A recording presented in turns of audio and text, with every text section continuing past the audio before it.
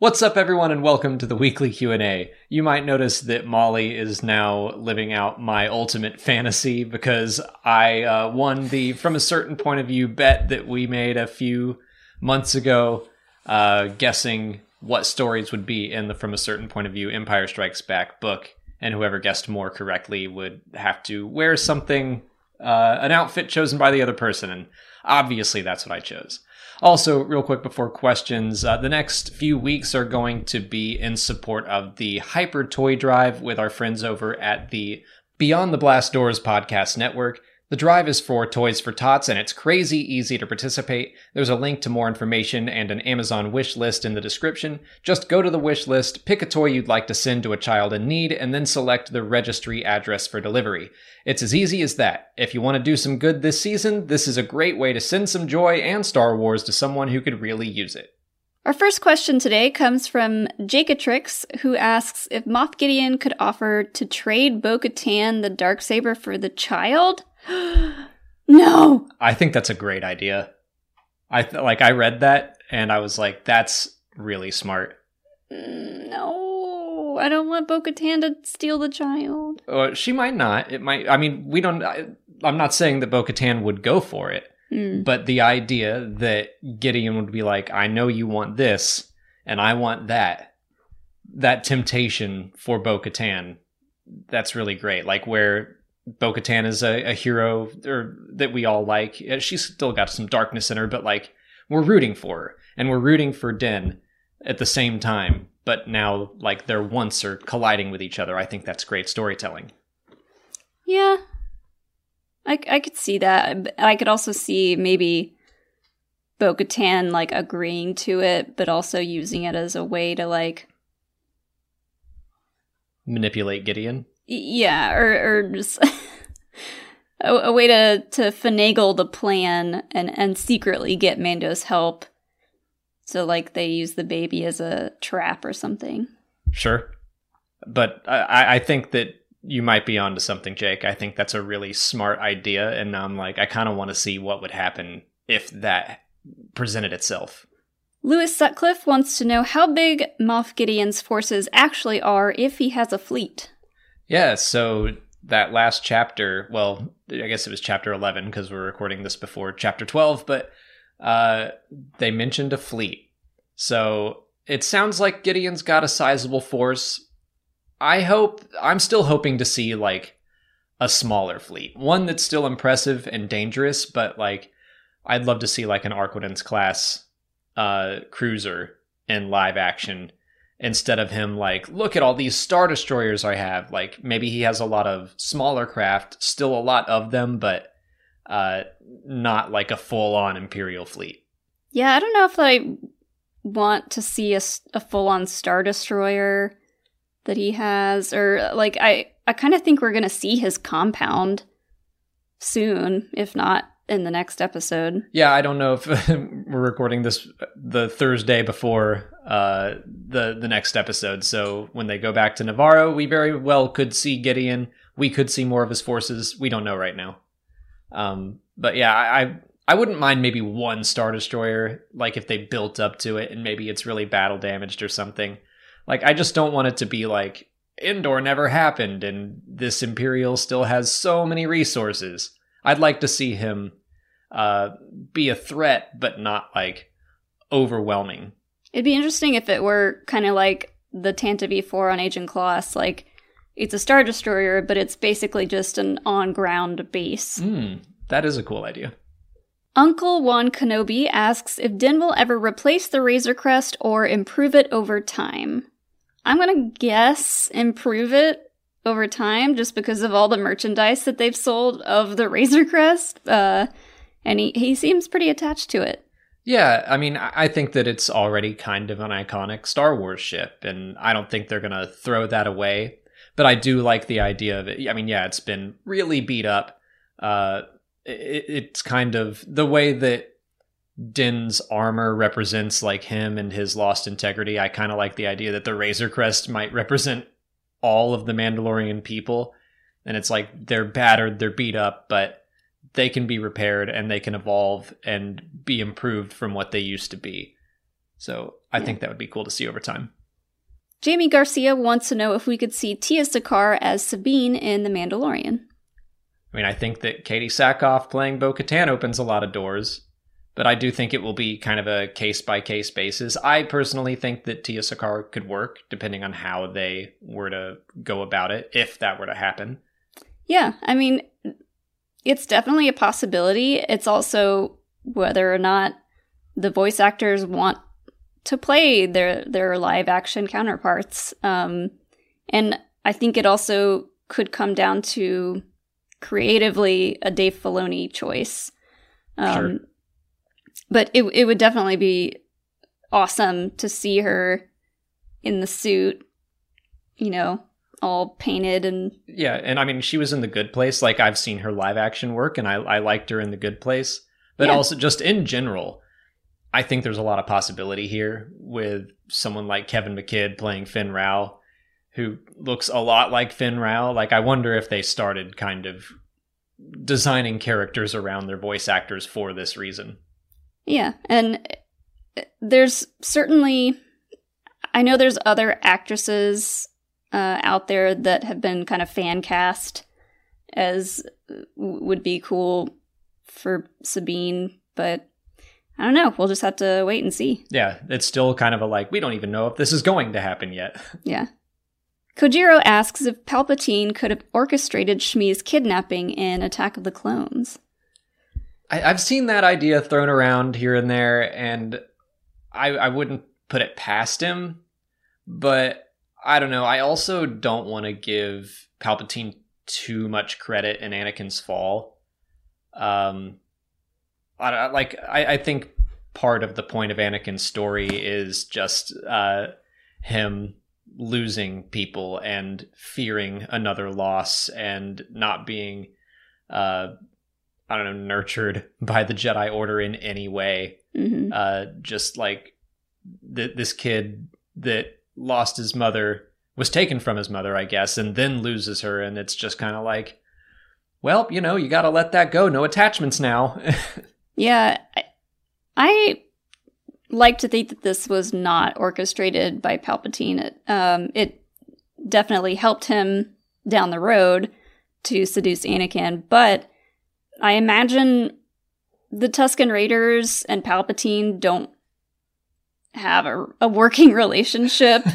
I think the Tusken Raiders that kidnapped Shmi are kind of like wild bad guy versions of the Tusken Raiders. We've seen kind of the good guy versions, so to speak, in The Mandalorian. And then a lot of people were kind of questioning, okay, what does that mean for the ones who kidnapped Shmi? I think that those guys were just bad guys.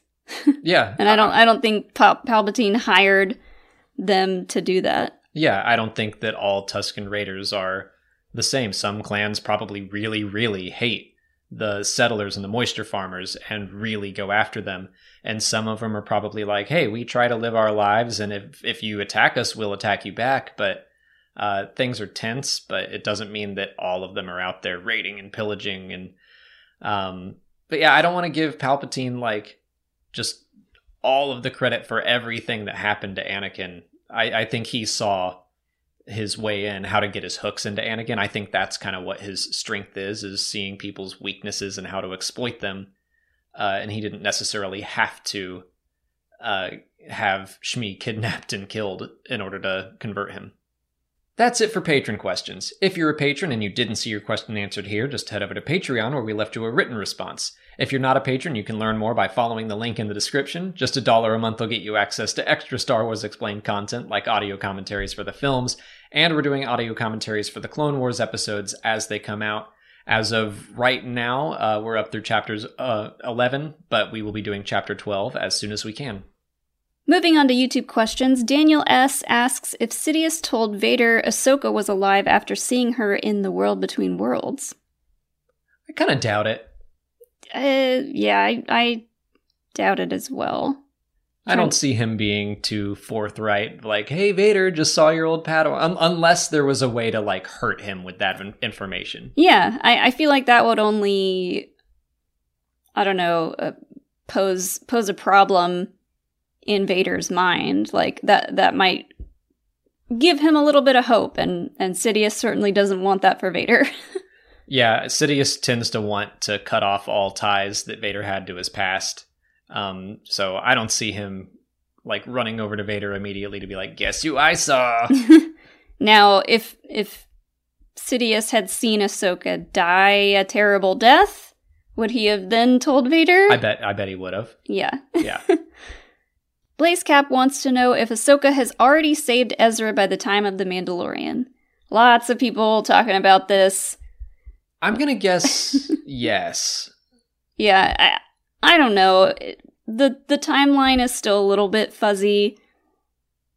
That it just really depends on how they go about finding him.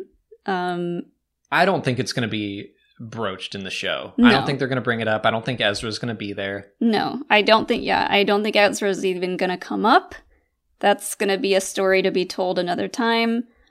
Because it would, if they were going to tell that story and it happened before or whenever it happens, it's like, spoiler, they find him. Yeah. Like, yeah. So we could get introduced to Ahsoka. She's either not going to touch on what she's doing at all, or she's just going to say, like, we're in the middle of something. And to me, I'm just more like, okay, it's been 5 years since Endor, and we know they didn't start looking until after Endor. And then it's like, oh man, he's been lost for a long time already. So I just don't want him to be lost for that long, just for his own sake and sanity. Yeah. It'll be really interesting to see how they handle Ahsoka, if they even go into it at all.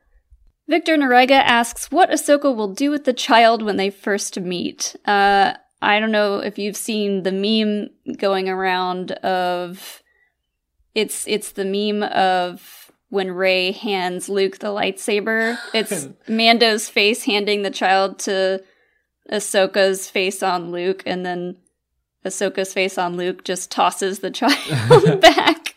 There's no way she would do that. No. I mean, it's funny, but I don't know. I think people keep asking, like, also, will Ahsoka say the words Baby Yoda? Oh, it's a Baby Yoda. I don't know. Like, I don't think, especially if we're doing this already in season 2, like, she's not going to take the child. No. That's not going to be the end of this story. Well, first of all, I like to think that she will hold the child and talk about how cute he is, and then just hand him back and say, well, good luck. Yeah, what do you want me to do with him? And also, I think it would be very funny if Mando finally finds Ahsoka and he's like, finally, I found a Jedi, and Ahsoka's like, I'm not a Jedi. He's like, I used to be. Yeah, I'm really interested to see how they handle this interaction. And I do like that he is going, hey, to the child, like, I finally know where I am going to take you. And like, in his eyes, this will be the end of his mission. And it's like, no, yeah, you're not done. I mean, my thought is still that he should be searching for the Yoda homeworld. That's what I think makes for the more interesting story, the different new story. So I'm kind of hopeful that she says something along those lines, like, yeah, the Jedi aren't really a thing anymore, and maybe she'll allude to, yeah, there's this one guy, and he might try to start something up, but he's, like, off exploring right now, and we don't know where he is, so I'd probably just take him home, and he'll be like, where's that? And she's like, I don't know. Yeah, she could bring up the homeworld of the species, or she could have some sort of knowledge that maybe he's the last of his kind, which would be sad, yeah. But, I mean, then that tells Mando, okay, well, this is my responsibility from now on. Emerald Reader wants to know if Tar Vizsla could be one of the Lost 20. Maybe. So there are, like, some caveats to being a member of the Lost 20. What is the Lost 20? Those are the 20 Jedi Masters that left the Order peacefully. So Tar Vizsla, yes, could have left the Order peacefully. We don't know his whole timeline. Like, we know he was Mandalore. We know he made the Darksaber. We know he was a Jedi. We don't know when all of those things happened. I find it interesting that the Jedi seem to have locked up his Darksaber as if it were some sort of like, oh, that shouldn't be out in the world kind of weapon. So maybe he made it and then maybe he was kicked out of the order, or maybe he left it peacefully. So it's kind of depends on how he left, but I wouldn't be surprised if he left not peacefully. Yeah.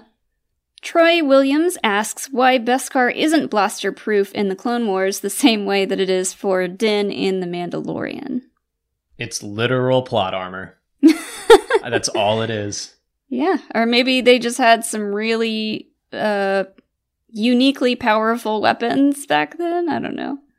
In the Clone Wars, I would just assume that, I mean, it's just that they have to be killable. Like, they have to be able to be fought. And if the Mandalorians are all flying around just literally invincible, then it doesn't count. And we do know that the armor can lose its integrity. I did think Din took a whole lot of shots in Chapter 11. I was like, that's too many. But yeah, it's a plot armor thing. I mean, that's all it is. That's the only way I see it. And it's just like one of those things that you gotta let slide. Maybe some of those Mandos from Clone Wars actually were wearing Durasteel. Oh, I thought you were gonna say red shirts underneath their armor. Because that's what they are. They're the red shirts of the Mandalorians. That's all the time we have for questions today. If you want to leave a question for next week's video, just put it in the comments below or sign up for Patreon to join our weekly Q&A discussion and get a guaranteed response. If you haven't already, please like this video, subscribe to the channel. Follow us on Twitter, Instagram, Facebook, and Twitch. And as always, thanks for watching, and may the Force be with you.